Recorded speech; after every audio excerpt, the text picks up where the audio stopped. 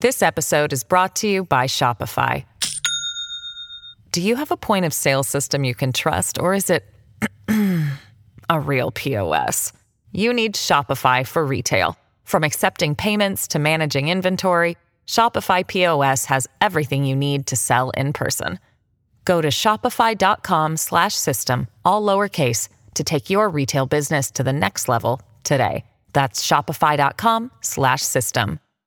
Hello, everybody. This is Marshall Poe. I'm the editor of the New Books Network. NBN listeners like to read books and buy them. So we thought we'd tell you that right now, our friends at Princeton University Press are having a remarkable site-wide sale. You can get 50% off books, including ebooks and audiobooks, with the code 50, F-I-F-T-Y, at checkout until May 31. You can save some real money on Princeton University Press books. I encourage you to go there and check it out. Hello everyone, and welcome to East Asian Studies channel of the New Books Network. Today we will be talking with Lorenzo Andolfato about his new book, 100 Days Literature, Chinese Utopian Fiction at the End of Empire, 1902-1910, published by Brill. The completion of this book has benefited from Lorenzo joining the collaborative research project called East Asian Uses of European Past, supported by the HERA network and led by Professor Joachim Kurz. In 100 Days Literature, Lorenzo explores the landscape of early modern Chinese fiction through the lens of the utopian novel and casts new light on some of its most peculiar, yet often overshadowed literary specimens. Hi Lorenzo, thank you very much for taking the time today to talk to us about your book, 100 Days Literature, Chinese Utopian Fiction at the End of Empire, 1902-1910. Hi Victoria, thank you for having me. It's a pleasure. Sure, absolutely. Absolutely. And the book is fantastic. Let me say that just, to start at the very beginning. And great. Yeah, I had a lot of fun reading it. And, before I get into more details about the book, I wanted to ask whether you could tell us a little bit more about yourself and the way you came to Asian studies, about your interest in Chinese utopian novels, specifically at the beginning of the century in China. Yeah, I can do that. So as for the first question, where do I come from? I'm an Italian scholar. I studied in Venice at the Ca' Foscari University of Venice. I was trained as a sinologist, so I would say that I moved slowly from the classics to the more modern and contemporary stuff. I completed my PhD there between the Ca' Foscari University of Venice and the Jean Moulin Lyon 3 University of Lyon in France in a joint degree program in 2015. And after a few months looking for jobs, I landed in Hong Kong at the Department of Translation of the Chinese University of Hong Kong for 1 year as a postdoc researcher. And then I moved to Heidelberg, where I am right now. In this 3 years period, 3-year window, I managed to transform what was originally my PhD dissertation into this book we're talking about. As for how I ended up, well, the basic question, so how I decided to study East Asian languages and Chinese in particular is, well, I have a funny anecdote about that. Oh, please, sure. It comes from when I was in high school and we were doing modern and contemporary European history. And I realized that we were not doing much about what was going on in East Asia in particular. So I knew nothing about what was going on over there. And I remember there was only one chapter in my history book that, if I remember correctly, it was using both Weijiles and Pinyin for transcribing Chinese names. Oh. And so wow. I found myself very confused about whether I was reading about the same persons, if these really similar names were actually referring to the same Mao Zedong, the same Deng Xiaoping, and so on and so forth. And I remember that I asked my history professor, and he was a bit confused, and he wasn't sure about his answer. And so that made me realize that I had absolutely no knowledge of the language spoken in China in this case, the history of the country, the literature, the philosophy. And so I thought that was a good enough reason to, when it came to choosing a path in my university education, to. That's a very nice anecdote. That's a very nice anecdote. And, it makes a lot of sense because specifically in, history textbooks and, some parts of Europe, Eastern Europe as well, you have this dual system that confuses many, many people, myself included. So, I think yeah. Right. So, that's a very nice start. And, just to get into the matter of things, the book, as I saw it, but, you can correct me if I'm wrong, is comprised of 5 chapters and the introduction and the conclusions as well, right? And it makes an intervention in the way utopian novels developed during the fast-changing times, specifically during transitional periods, as the one between 1902 and 1910. In the introduction, you mentioned the tumultuous history of the end of the Qing dynasty and the different cultural investments when developing the utopian novel, as well as the way in which, the novel functions and what the goals are and so on. So, my question about this would be whether you could tell us more about the way you trace the genealogy of the utopian novel in your book. Yes, of course. So I must admit that my relying on the label of utopian writing and so on, is I wouldn't say forced, but it's a very conscious decision. Well, I realized originally that was not my initial plan. I wasn't sure I was going to end up working within the frame of utopian fiction. I ended up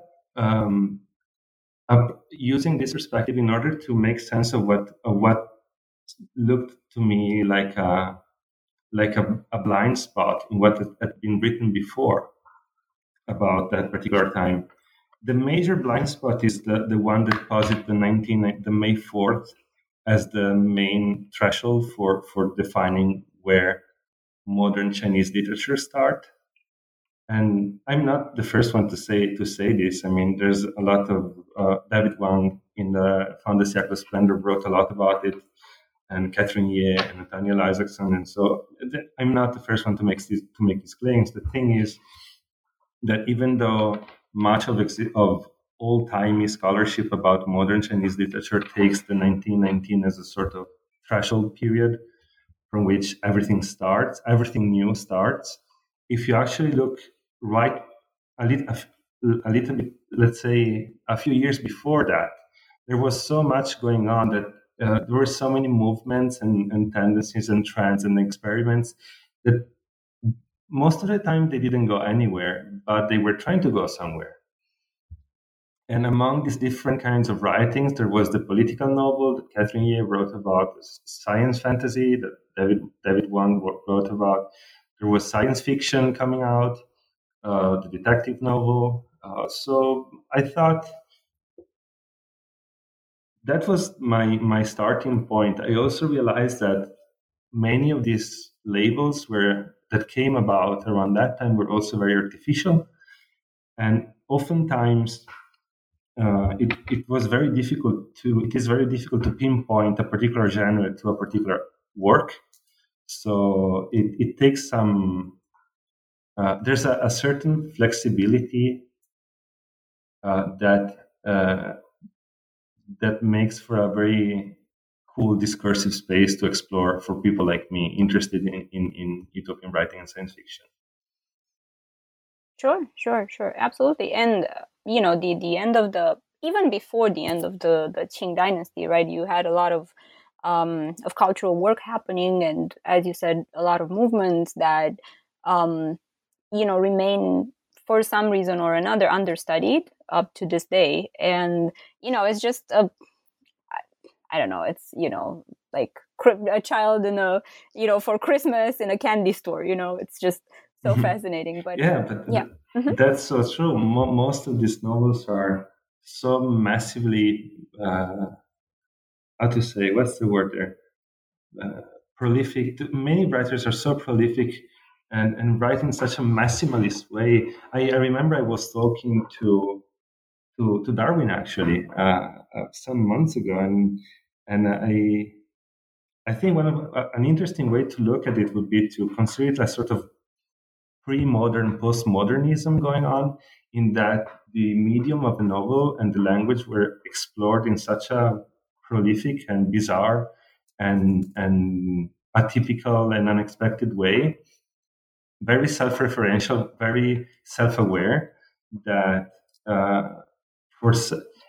one could say, and I think I make this claim somewhere in the book, I may be misremembering now, but they were both 2 steps ahead and still 1 step behind, or still 1 or 2 steps behind. And so that's why this sort of lack of synchronicity and characterized this period as a very particular one, and also for a long time relegated it at a sort of in the background as a sort of minor, weird uncle kind of literature,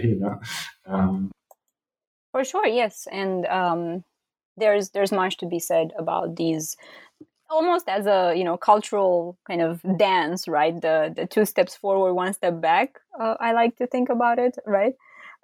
Yeah, absolutely. Yeah, go ahead. Sorry.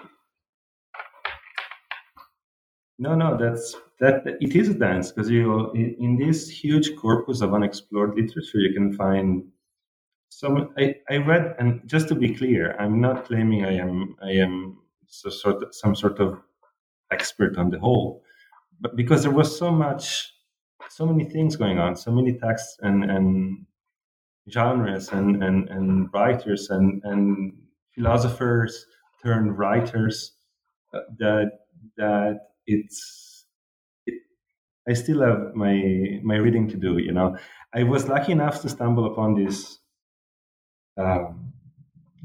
corpus of texts, to put together this corpus of texts that made sense if read through the utopian lens.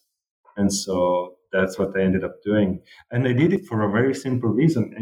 Initially, I was very interested in working on Chinese science, on the origins of Chinese science fiction. And as I started first year of PhD, we're talking about here, 2012. And as I started working on that, I realized that somebody, as it happens often, that somebody else just happened to have just written a full dissertation about it. So I read that dissertation and was like, yep, that was what I wanted to write, so I better find something else. And of course, I'm talking about my colleague and friend, Nathaniel Isaacson. I think he's at North Carolina State University, and he published a couple of years ago, Celestial Empires, which is a history of Chinese science fiction that starts from the same time frame that I use in my book. So I figured, I cannot talk about science fiction, but it's pretty clear that this network, or like cloud of texts, were using science fiction, we're using different generic perspectives to talk about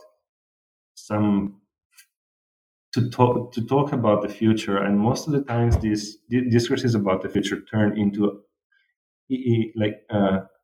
ideal versions, idealizations of the times to come, some imagination of post-colonial futures in which the condition of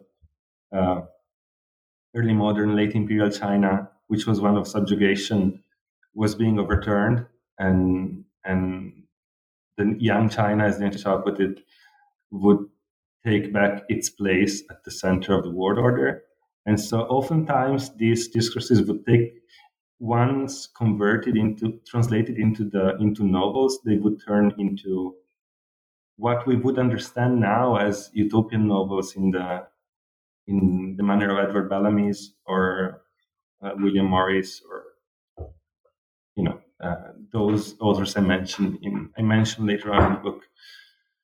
Yes, and I have a question about those. Sure. Yes. Later on. Yeah, of course. Yes, right. And I think to because you just mentioned the word fiction, right? And I think you do you ponder on the role of fiction and its function according to Liang Qichao, and then you analyze that in relation to Cai Yuanpei's short story New Year's Dream.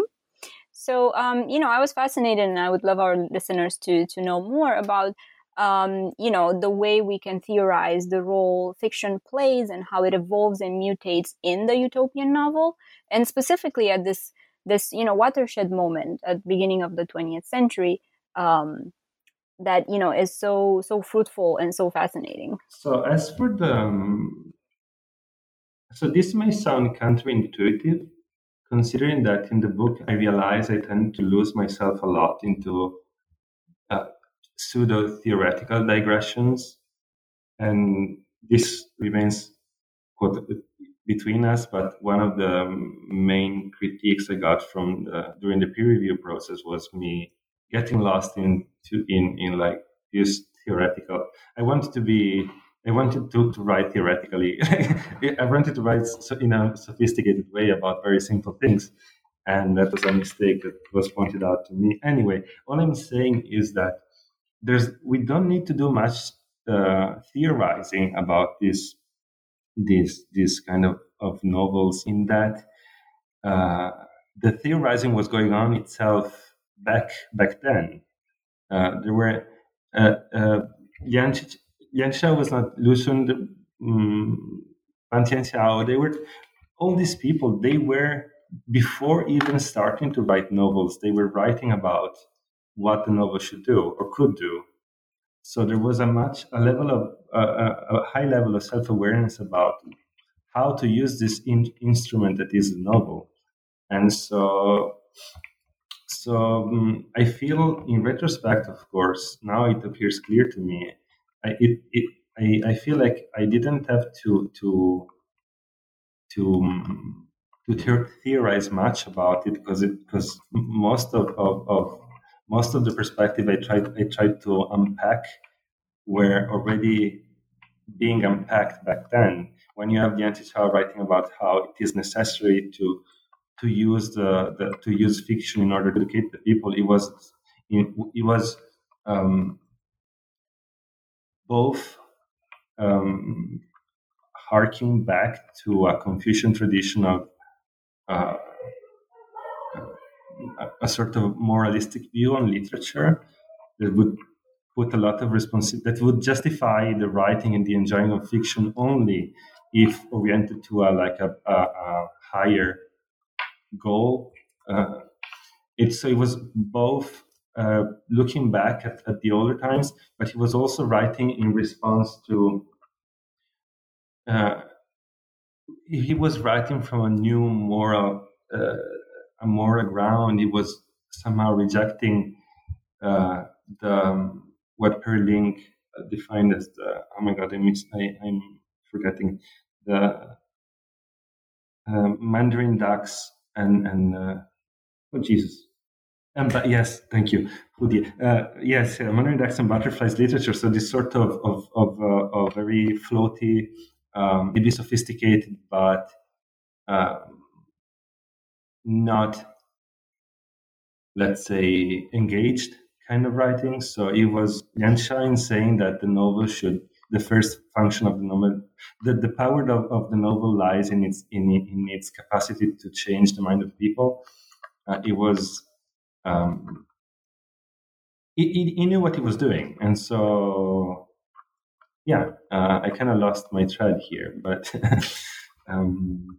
so this is where my theorizing around this genre comes about, and my interest when I use the label utopia, I don't really refer to the imaginary landscapes this open described on the surface of these novels. Rather, I'm intrigued by how there's a certain discrepancy between what these authors claim they want to do. So they claim they want to give visions of the China of the future. They're gonna show the people how things are gonna be if we all strive for reform. So there's a sort of a first level of declarations of authorial intentions in this case. But also there's the way the texts behave and how what is actually given in the text is not always what was claimed to be given by the author in the first place. So there's a certain discrepancy, that there's something that doesn't compute, or that is missing. There are blind spots. And so this is to me what is utopian in as in it's not there, it's the non-place of the text. And this is a perspective that I adopted from a particular book. I'm not gonna lie about my sources, but I picked up this angle from the book Utopique Jeu d'Espace, which is an analysis by French semiotician Louis Marin on Thomas More's Utopia, written in, if I remember correctly, around 1968, in which he talks about Thomas More's Utopia, not really in terms of he tries to foreground how the utopian locus of the text of More's text is not really the island that More was trying to describe, but rather what was missing from the description of the island, and what was not to the discrepancies between the level of narration and the level of description of the text. So this is what I tried to do. This is the approach I had in mind when I started putting together and analyzing the texts that are in the book that I picked up on for my book. Sure. It makes sense, and I think you can see it throughout the book. I mean, the introduction does a very good job at describing these lenses you are using, and also your interpretation of the term utopia. So I think after the introduction, we're all set to go into the matter of things. And speaking of that, the first chapter appears to be the one where you define even more the terms, and you draw the connections with extant scholarship on Chinese utopian novels. And, you do mention Isaacson and Ye and, others, and David Wong. And, I think it would be useful for the listeners to hear a bit more about the background onto which your conceptualizations take root, like, the larger conversations. And you did mention these a little bit just now, but maybe just expand a little bit more. The Late Qing has been explored a lot, at least from the late 90s. And David Wang is like my main point of reference in that. He kind of opened that door. And at least for me, I mean, I still consider myself a pretty young and naive researcher, so probably I'm missing out on so many things. But anyway, it seems to me that this whole discovery of the Late Qing was a fairly recent affair. And that Wang's book is from 1997. So let's say the last 20 years or so, anyway. So my point is, how do we get there? And so in the first chapter, what I tried to do was to look back at histories of Chinese fiction, discourses around Chinese fiction that were written maybe not in the very same years, that maybe not in that particular decade I focus on as a critic, but soon thereafter, right? And so I looked into Hu Shi, who was writing like I think the 20s about the Chinese literature of the last 50 years. I read some Lu Xun, I read Ai Ying, and so on. So I was trying to look into these early scholars of Chinese fiction to see if they themselves picked up anything like what I wanted to talk about. And what is interesting to me is that most of the novelists, some of the novelists I engage with, are not even mentioned, like if not very, very, very marginally. And those that are mentioned, such as Wu Jianren, or also known as Wu Boyao, who wrote The New Story of the Stone, he's considered like most often than not a chief example of these old-timey writers that were struggling to become modern, right? And you have a sort of change in perspective with Ai Ying, in the 1930s, late 1930s, with the history of late change fiction, in which some elements of truly, maybe not truly revolutionary writing, but rather innovative writing are dug up. So this is what I tried to do. So I tried to see whether the work of this novelist I was reading was actually recognized as such. If Tsai Ying, for example, the New Year's Dream by Tsai Ying-pei was actually was in the radar of those who cared about literature, and I was struck upon this blind spot about this genre that I call in my book conveniently, because you have to sell books, so you have to find out cool perspectives to talk about normal stuff. But what I call Wutuban xiaoshuo back then was also known as Li Xiang xiaoshuo, like speculative fiction. And this, you could find the mentions of this genre in the horn titles of the serializations of this book. So the title, the four small characters on top of the title, on the upper corner of the page, they would mention like Wutuban or Li Xiang, but it was overall quite dismissed. Lian Zhichao, I don't remember the title where he wrote it, but he somewhere gives a list of genres that were, all the rage back then. And so he gives this series of of different kinds of writing, like the political novel, the military novel, the romantic novel, the scientific adventure. But there's little mention of utopian writing as such. It was almost like an unspoken agreement that if you look at fiction as a tool for cultivating a new form of a new nation and its citizens, then of course it's going to be utopian. Of course you're going to talk about how things are going to be. So this is, to me, the interesting blind spot that prompted me to actually foreground this label of utopian writing, because it's there. At least I tried to argue for that. So.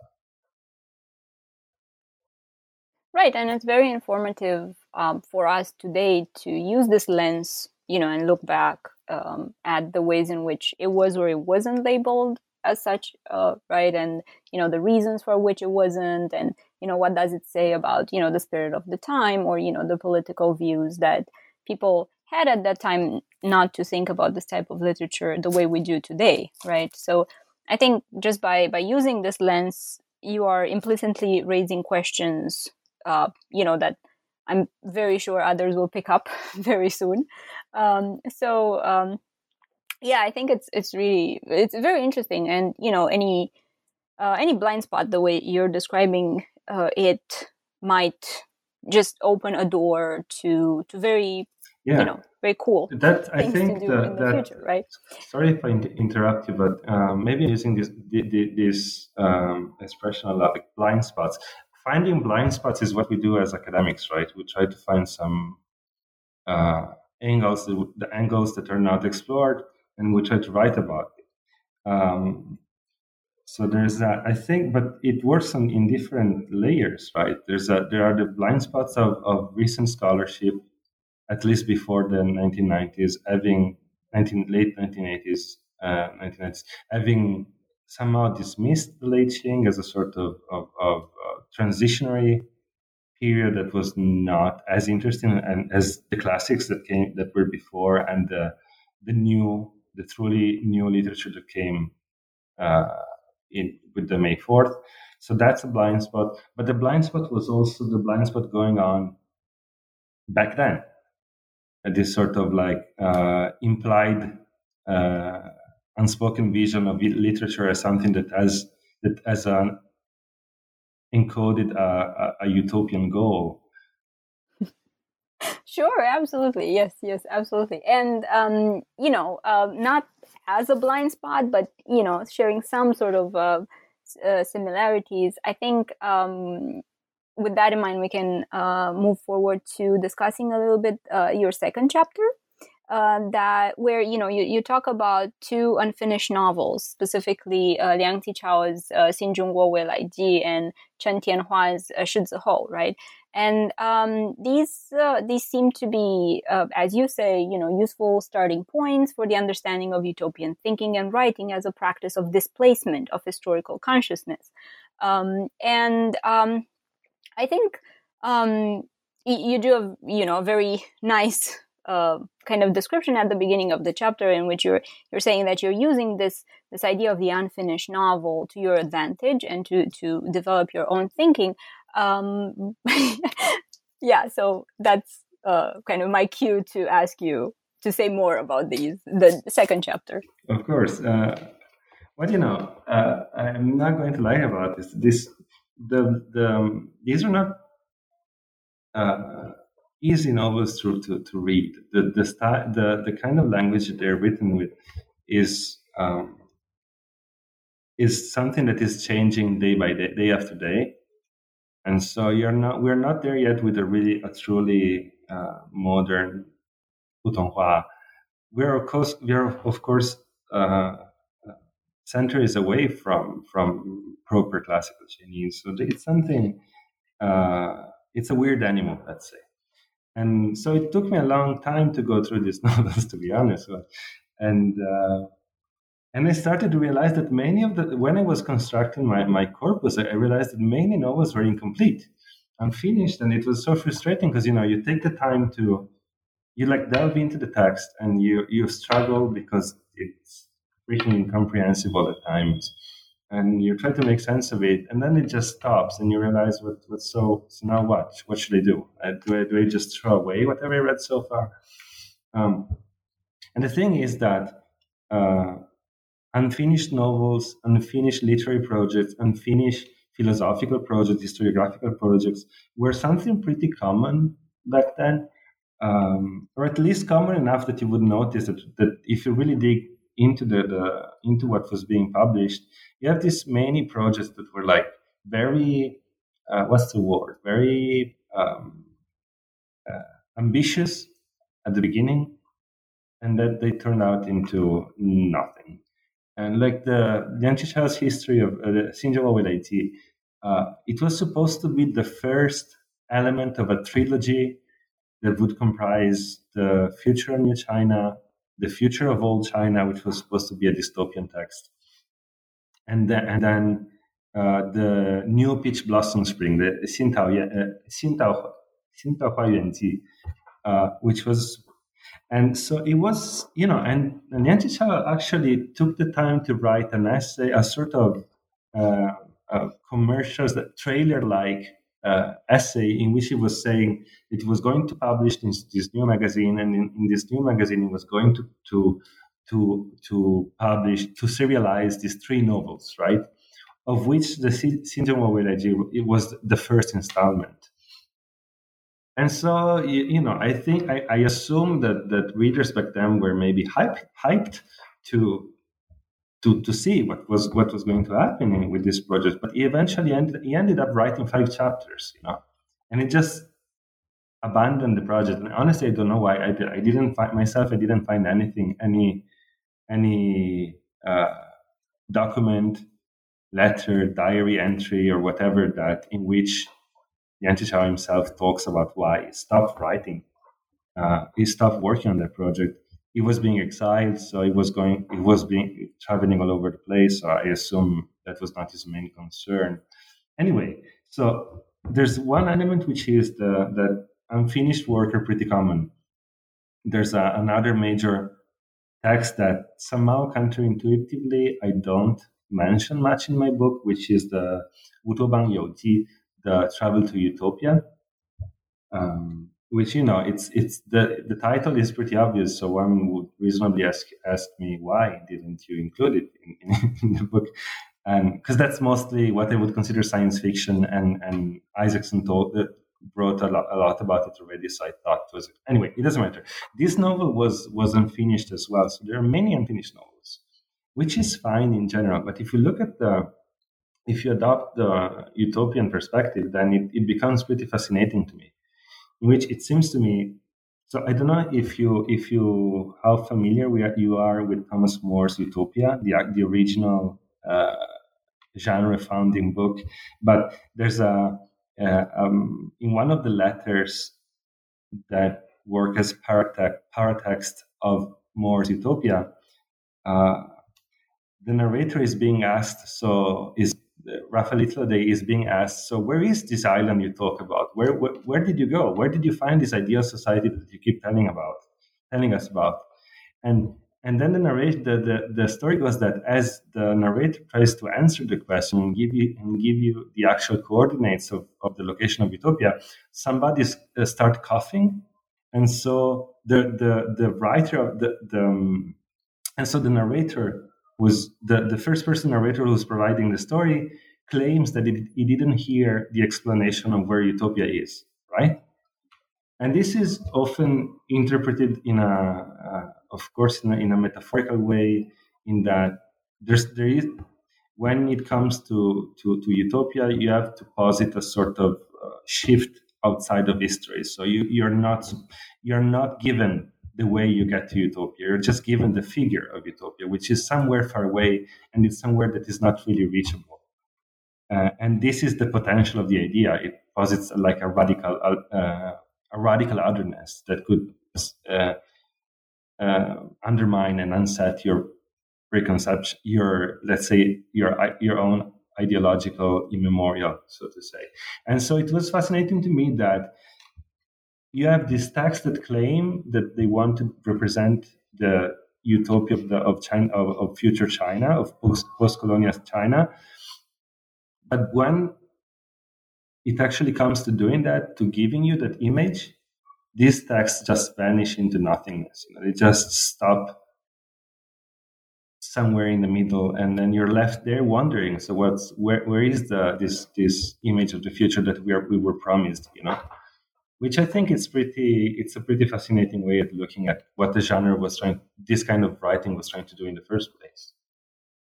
So I kind of pushed the logic of the argument to the actual physicality of the text being unfinished, of us not having chapters, basically. This episode is brought to you by Shopify. Do you have a point of sale system you can trust, or is it a real POS? You need Shopify for retail. From accepting payments to managing inventory, Shopify POS has everything you need to sell in person. Go to shopify.com/system, all lowercase, to take your retail business to the next level today. That's shopify.com/system. Right. And it's a meta gesture, right, towards writing and creating the hype and, probably the whole thinking process. Who knows? But, you stop short of it in a gesture that somehow continues by itself, but we don't know. So that probably has a lot of potential to still be unraveled, right? And, this kind of writing, it came about right after the 100 years. That's where the title of my book comes from. The 100 Days Reform. So these people were writing utopian novels because they just realized that when they tried to implement those measures of reform in the actual place where they were living, it didn't turn out well. They were either killed or exiled. So in this perspective, the utopian fiction was already a genre that was basically recognizing a failure. Because, if you know how to get to a better place, you get there. You're not stuck in the novel. You're not stuck fantasizing about it. Right, stuck, or some sort of continuity, right, between the historical reality and the narrative about the history itself. So there's some sort of porous borders from what you're saying that appears to have been constructed there, right? And right. So speaking of historical coordinates and contours, I think chapter 3 presents presents us with a provisional detour from these matters at the during the late Qing period and also late Qing fiction. And I think the chapter comes out as looking at quote unquote China as the object of representation of the other. And I think this is the first chapter where you do comparative work or comparative analysis between Edward Bellamy's Looking Forward, 2000 to 8. Looking backward. Oh, sorry. Yes, Looking Backward. I'm sorry. I was looking at the. He's forward and he's looking backward. Yes, right. Right. So that was published in United States in 1888, and then Arthur Dudley Vinton's Looking Further Backward, 1890. Right. Exactly. Yes. These are on one hand, and then Kang Youwei and Liang Qichao on the other, right? So, and then further in the chapter, you also juxtapose Liang Qichao to Timothy Richard. So, just if you could expand more on the work of comparison and the very productive nature that informs the chapter, here. Yeah. Sure, of course. So here I have to give credit where credit is due, and that is to say that Catherine Yeh wrote a lot about the she uses the expression migration of the genre from Europe to the Philippines, to Japan, and then to China, and he talks about the political novel in the manner of the Israelis Coningbee. Bellamy's Looking Backward has a similar trajectory in that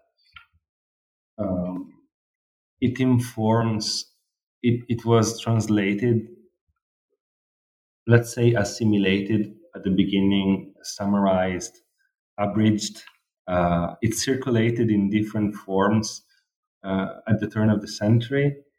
And it was fascinating to me that it's almost like the text itself gets translated, mistranslated, cut to pieces, and it fragments all over the literary landscape, and then elements of the text are picked up all over the place, and so they resurface in the novels that I myself worked on.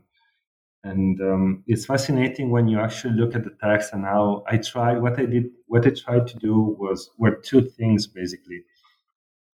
The first one was I tried to look into how the first summarized translation that was given by Timothy Richard in 1892, 93, if I'm not wrong.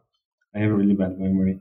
I tried to see how that particular translation was received, and so you have Kang Youwei writing about it. You have Tan Se-tong mentioning it somewhere, and then I follow the genealogy of Bellamy's Chinese translation till the 1910s, when you have actually a proper, let's say,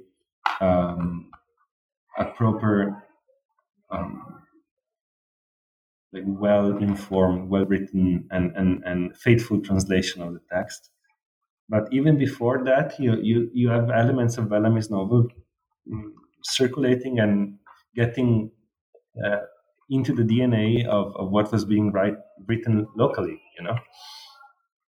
And so this is one thing. I also realized that you have specular mirroring representations of how the future should be. Bellamy's Looking Backward was highly criticized at the time. Many critics thought it was like a socialist degeneration of the United. What he was representing was a socialist-laden degeneration of the United States. So people wrote against it. One of the sequels that Bellamy's novels got was this Looking Further Backward by this Vinton guy, who I think is a very, very, very minor. I'm not a super expert on American literature, but I'm pretty confident it's a very minor writer. at the margins of canons, and he wrote a critique of Bellamy's that made use of the yellow peril trope to dismantle Bellamy's utopian ideal. So what this Vinton says is, if we really do like you suggest, if we really adopt the form of governments that you are pushing for, so if we nationalize all industries and we eliminate corporation and we get rid of private property, if we do that, it's going to take no time for the Chinese to come here and invade us, right? So this is the yellow peril menace looming over. And then the rest of the novel is looking further backward. Is presented as a history lecture in which this Chinese professor goes to a college in Boston and tells an auditorium of like American students how they lost control of their country and now they ended up being invaded by the Chinese. But this is not. But then it takes things a step forward, further, and it says that, well, of course, this is the speaking voice. The point of view is that of the Chinese professor, as it was imagined by this American author. But anyway, toward the end of the novel, what started as a dystopian take on Edward Bellamy's utopian vision turned back again into a sort of transcultural utopia in which the differences between Chinese and Americans are somehow mediated or neutralized, So the description of the Chinese, I would say the Chinese states of America described at the end of this novel is actually pretty good. It's not such a dark scenario as the beginning of the novel makes you think it's going to be. And so what's funny to me is that this kind of visions of the future in which China becomes this new world power somehow overlap, or if they don't overlap, they point at completely opposite directions. So what is for Vinton a dystopia of Chinese colonization is for the Chinese the utopia of China as the new world power. So when they do not overlap, they respond to each other as the negative and the positive of a photography. And this is not only my own reading of this text, my own desire to put them together, but rather if you actually look at the circulation of some of these texts, at least, you find the traces that bring one text being read and translated and assimilated and rewritten from one side of the world to the other. Yeah, and in the introduction, you present chapters 4 and 5 as a unit that expands the concept of utopian spectacle, right? So we have a new term here. Right, and the main parts are Wu Jianren's 新石头记 and Lu Shu'e's 新中国, right? So, yeah. So then, I was wondering about the connections and the line of thought between spectacle and utopias, both theoretically and narratively, for these chapters. The spectacle, well, I was trying to be fancy and quote French philosophers, as we all do. But I guess the basic idea would be that there's as I mentioned at the beginning of this interview, there's a level of narration and a level of description and a level of intention, let's say, that overlap or do not overlap in the writing of these texts. There are claims made by authors that say they want to present a particular vision of the future. There's the matter of the text, of what is being given. And then there is what is missing from the text. What readers, informed readers like we could be right now, would expect to find, but actually do not find when it gets to the matter of the novels, right? So my reference to the notion of spectacle was both figurative and literal. Figurative in that it seems to me there's what is being presented in this text is a sort of Potemkin village, right? A sort of facade, a facade of utopian prowess, a facade of post-colonial, of these post-colonial scenarios in which the world order is the late 19th, early 20th century world order is reversed, and so China in this particular case moves from a position of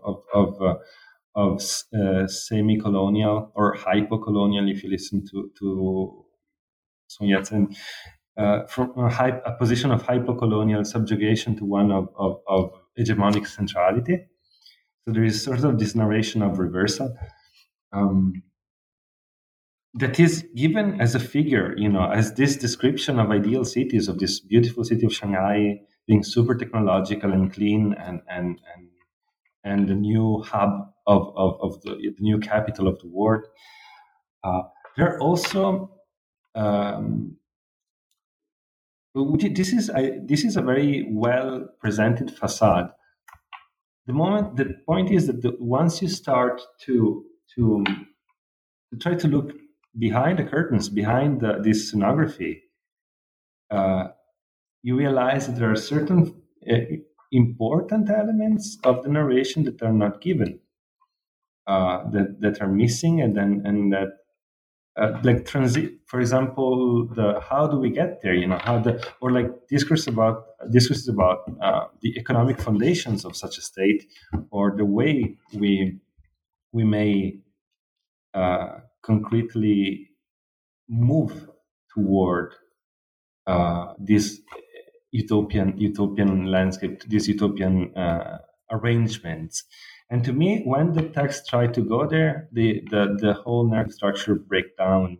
If you think about the new story of the stone, which is pretty niftily conceived as a 20 plus 20 chapter novel, in which the first 20 chapters are like a satirical take on late imperial China, pretty much in line with many other novels written at the time. And the second half is its utopian counterpart. When it comes, though, to move from the first half to the second half, the narration breakdown, and this is particularly clear in the new story of the stone, in that the plot somehow refuses to make sense. Characters are lost. Characters are left apart. There's a sort of unreliability in the way the story is told that somehow makes it difficult to properly articulate the passage, to properly articulate how we get to the utopian part of the text, which is similar to the Thomas More episode, in which when somebody asks for where utopia is, somehow the message doesn't get through for reasons, So there's that. So that's the spectacle to me. It's a spectacle to the extent in which it's very much consciously put forward as an arrangement of symbols. But when you're at theater, if you move behind the stage, you realize how everything is made up in a way that for the public it makes sense, But only if you stay in the position of the public, in the carefully arranged position of the reader who is given this image of this utopian image, which is what the text was doing in the first place. If you write to educate, to teach, to give, to push for a particularly to push for a particular ideological perspective, then of course you're putting the reader in a certain position, so that he or she looks at certain things and not others, right? Or gives priority to whatever aspect you want to be given priority as the provider of this message, of this novel, of this piece of text. So, very, very interesting. And the process and the mechanics through which this, the attention towards certain ideas or certain passages gets focused in the text, I think it's worth exploring further. And I think there's so many conclusions and so many paths you can draw and take that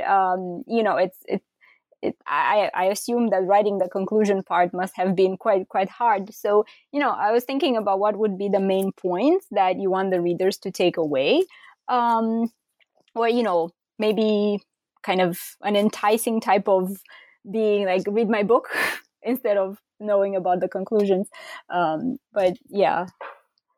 Oh, this is hard.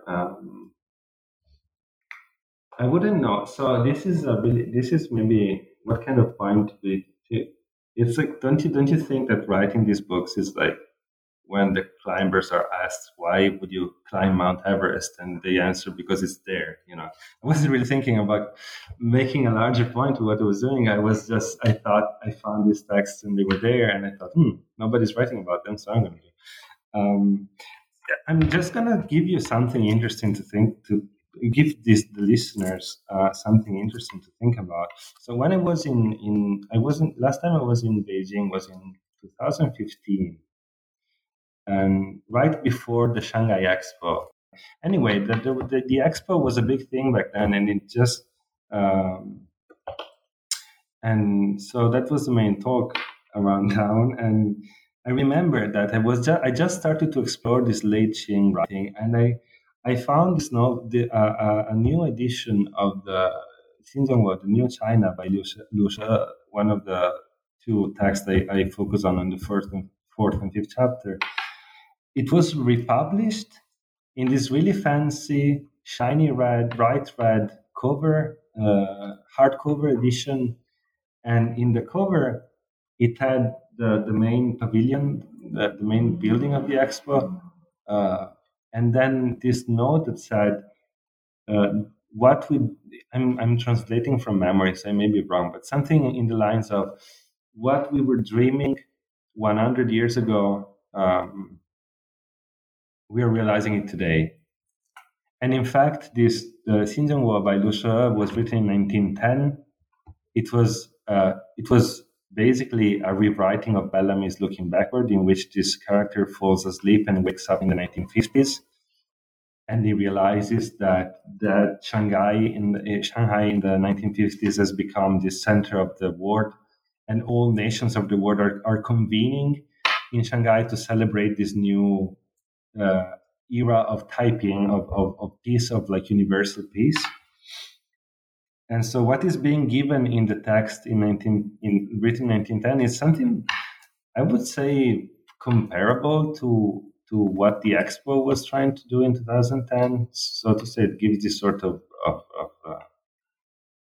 new narration, new sort of end of history or beginning of a new history kind of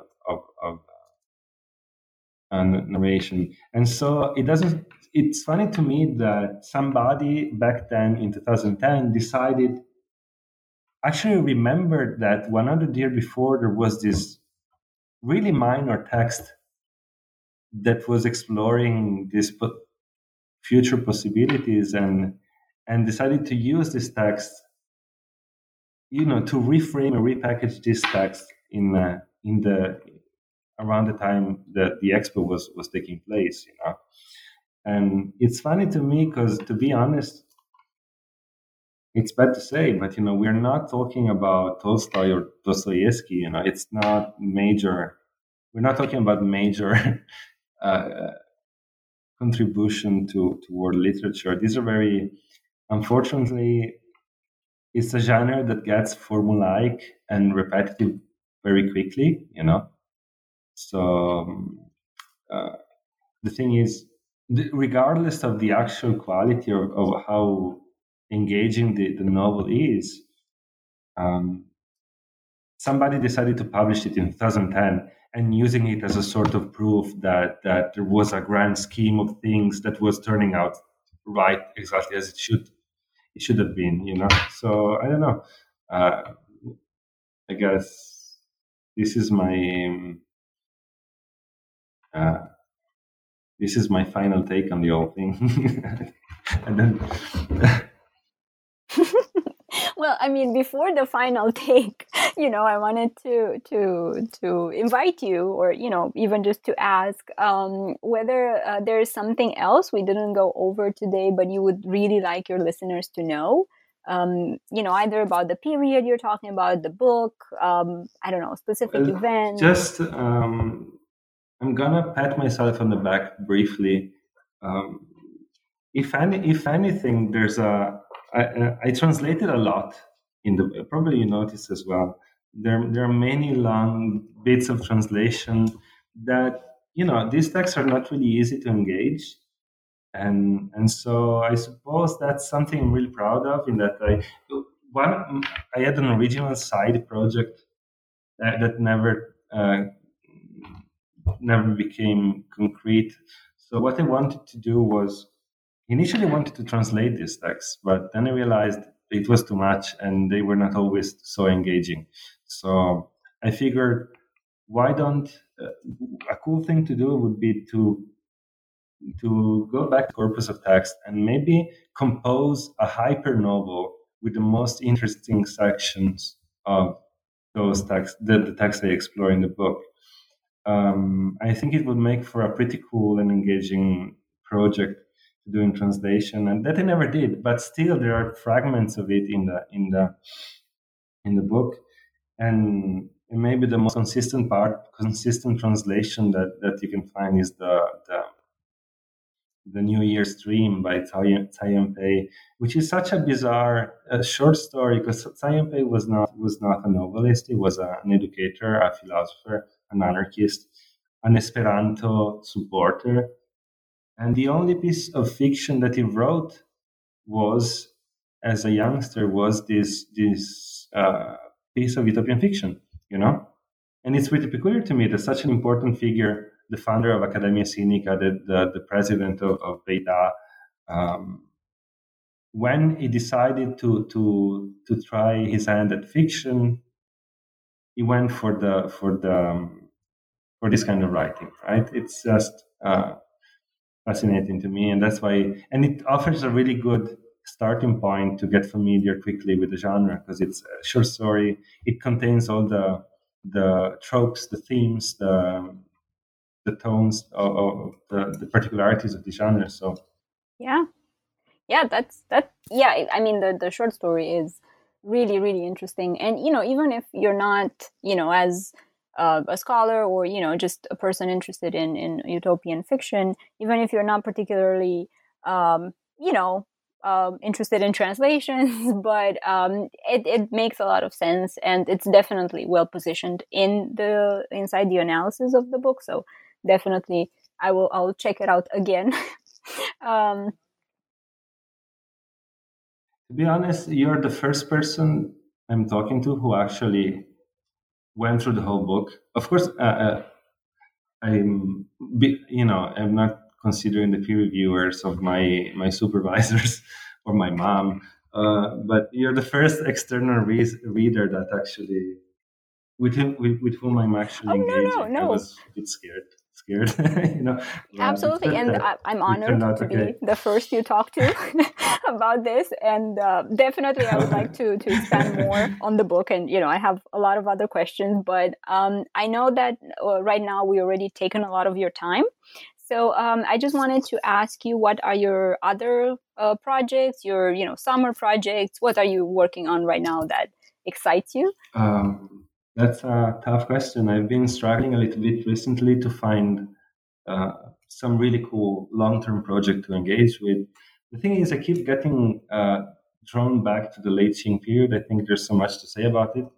I'm thinking about working around travelogues and travel writing in a twofold perspective.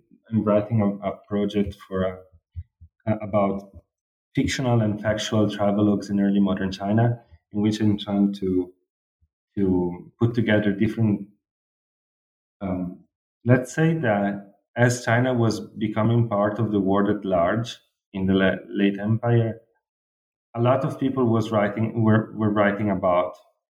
A lot of writers were like traveling and writing about the travels, or maybe they were writing about imaginary places and setting these travelogues in a fictional context. What I'm saying is that there's a strange shifting between fictional and factual narrations in travelogues that were, to me, they look a lot like attempts to kind of mapping the new world that was expanding around as the borders of the empire was falling apart. And so I think there's something to say about it. So this is what I'd like to do. So yeah, I hope that I can make something out of it. We'll see. Well, I'm definitely looking forward. And it sounds so interesting that I think a lot of the listeners would also look forward for the next book or, the next article or, anything that would come out of it. And for now, I would like to thank you very much for agreeing to speak to us about your book. And I wish you good luck. Thank you.